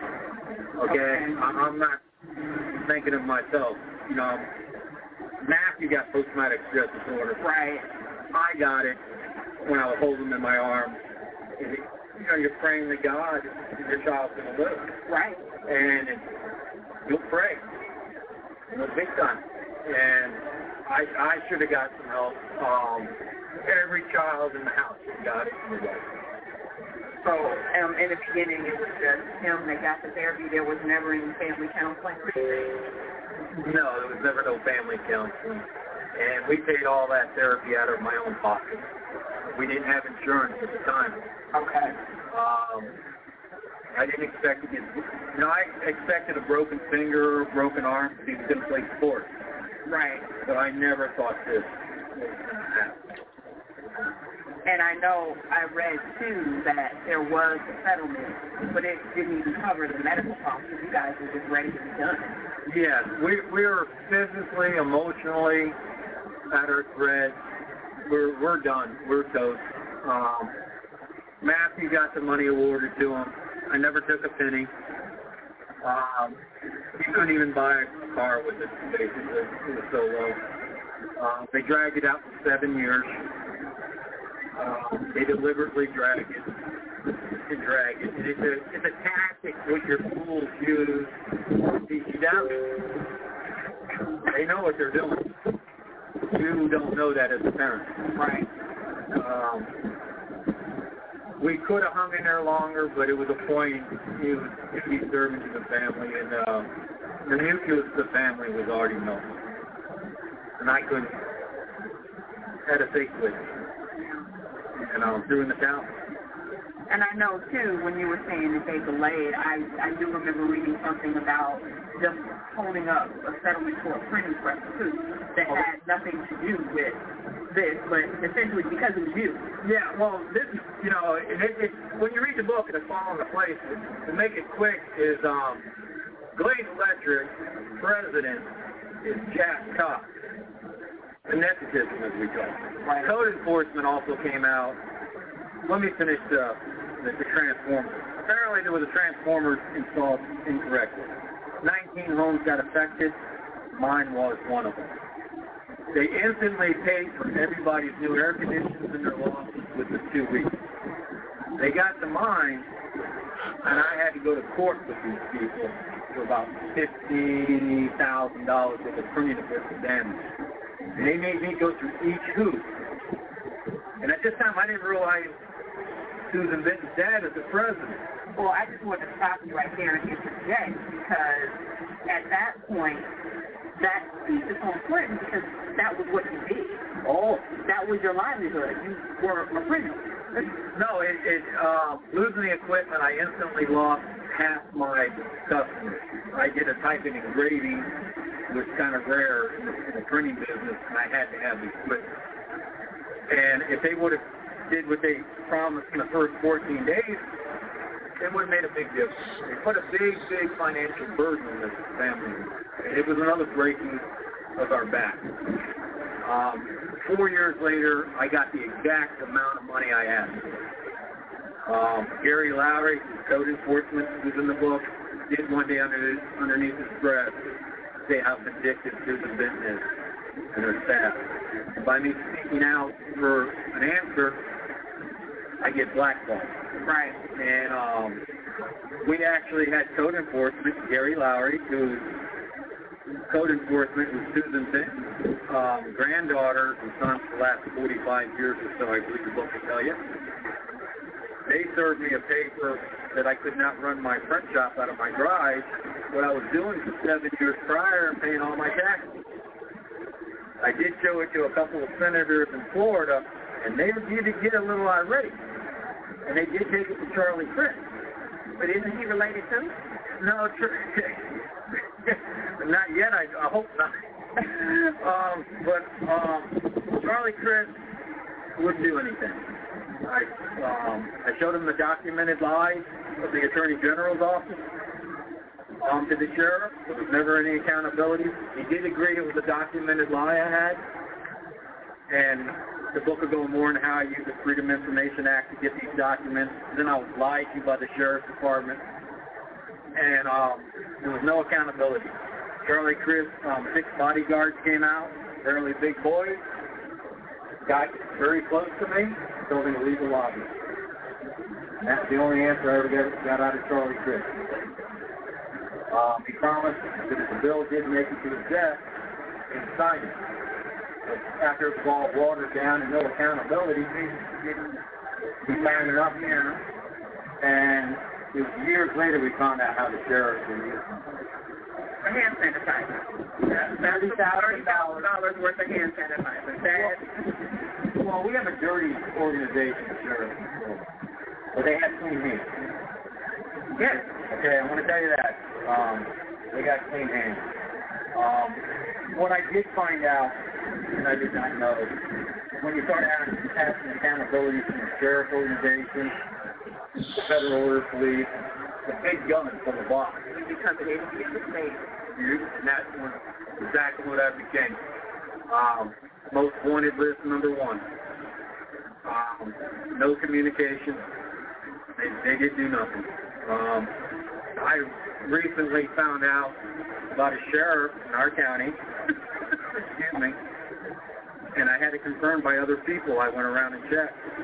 Some with the Wings of Faith Church, other people I bumped into by accident. For some reason, we got on the subject.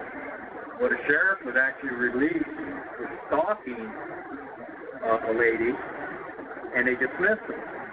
Well, today he's working over at Sebring High School. Whoa.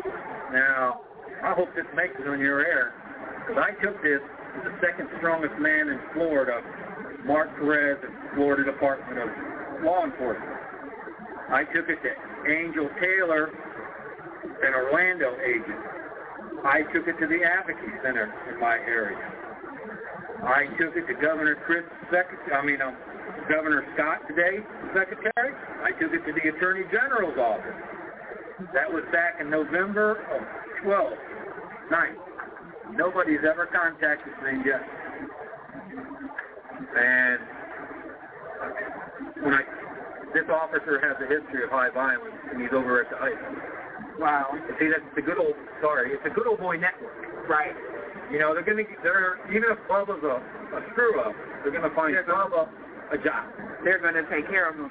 Now, I know before that, well, not before, I know in the book you were saying that you guys were newcomers to Sebring when you say you weren't raised there, you weren't in that inn. But before this incident, was that ever an issue? Like, how was your relationship in Sebring prior to this incident? Well, prior to that, we're actually living the American dream. I bought a piece of dirt, and I single-handedly, with the family's help, pretty well literally built my own house. Blocked, laid everything, electrical, and we seem to be fitting in. Later on, we did find out that Carol is Italian, and a lot of Italian was very Spanish and Cuban-oriented. And there was some small talk that she was a Cuban.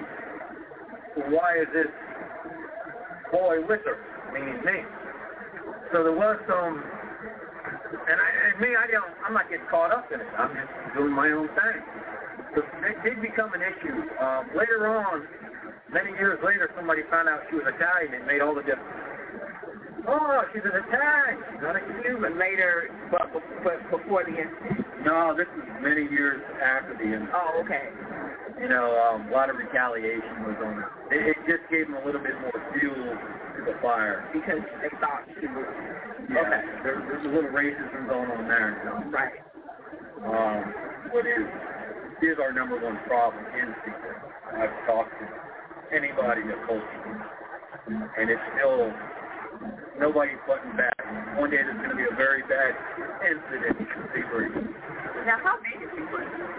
Sebring right now is the winter months. We'll go about 100,000 to 110.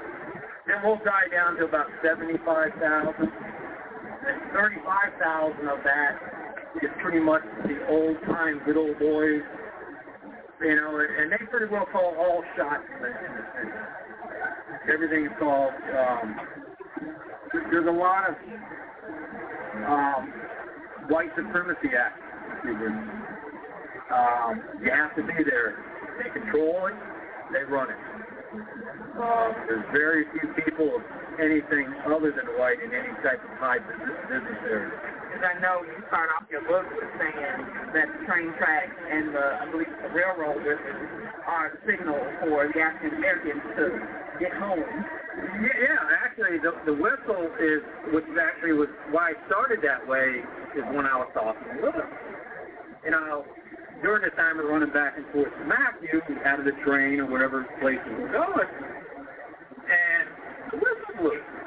And it was just me and Lewis sitting there, and he's an old man, and with somewhat of a southern drawl, he says, you know what that whistle's for? I said, no, it's an air whistle. It's seriously.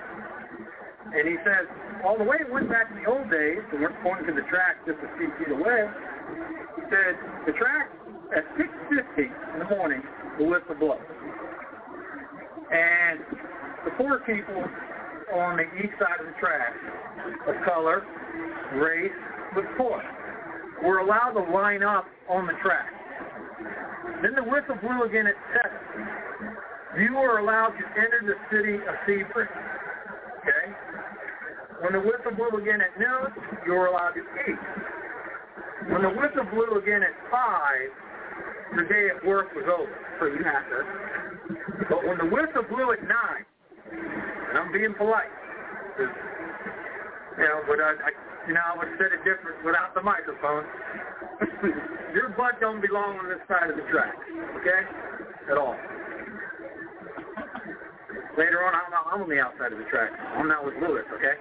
Yeah. And he got caught one night, and they beat him some, and they made him dance like a monkey, hanging by a pickup truck, and it was the sheriff's department that did it to him.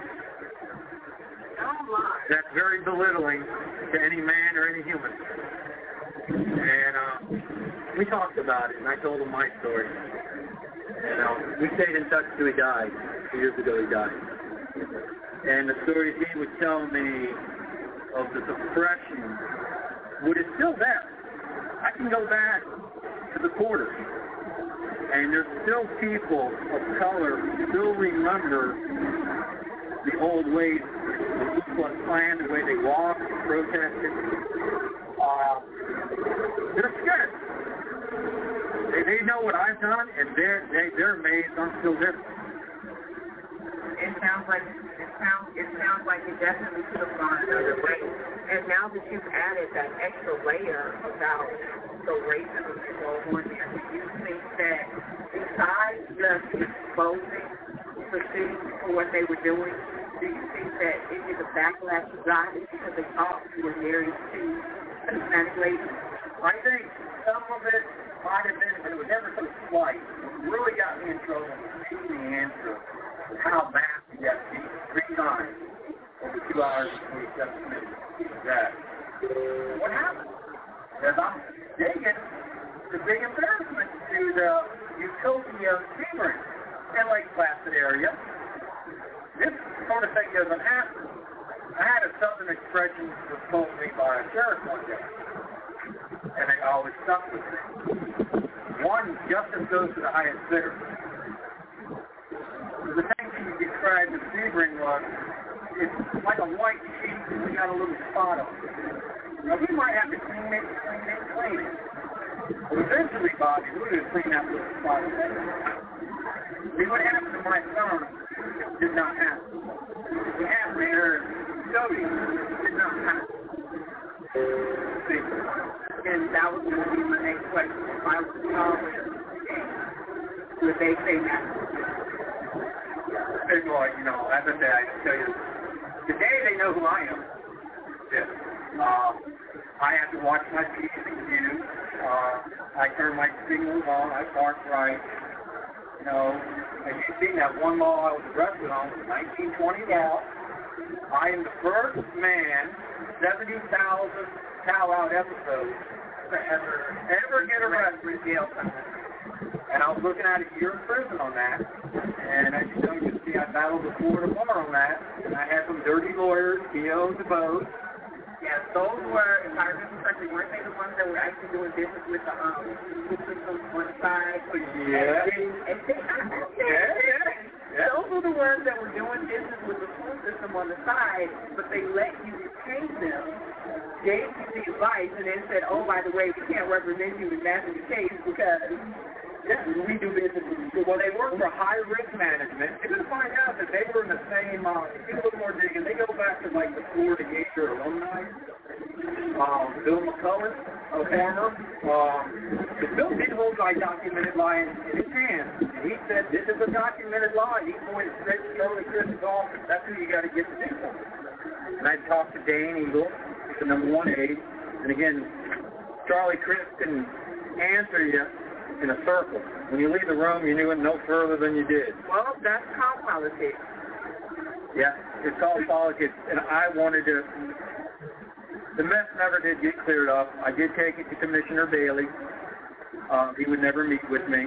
He did give me his other men, the files, the press, and they pretty well told me to be quiet. And I felt I was threatened by the Florida Department of Law Enforcement in the office. You know, they leaned on me. Well, I think that hearing your story, one of the things that people will be interested in knowing is how is Matthew today? Okay, we're 10 years after it, almost 11 years.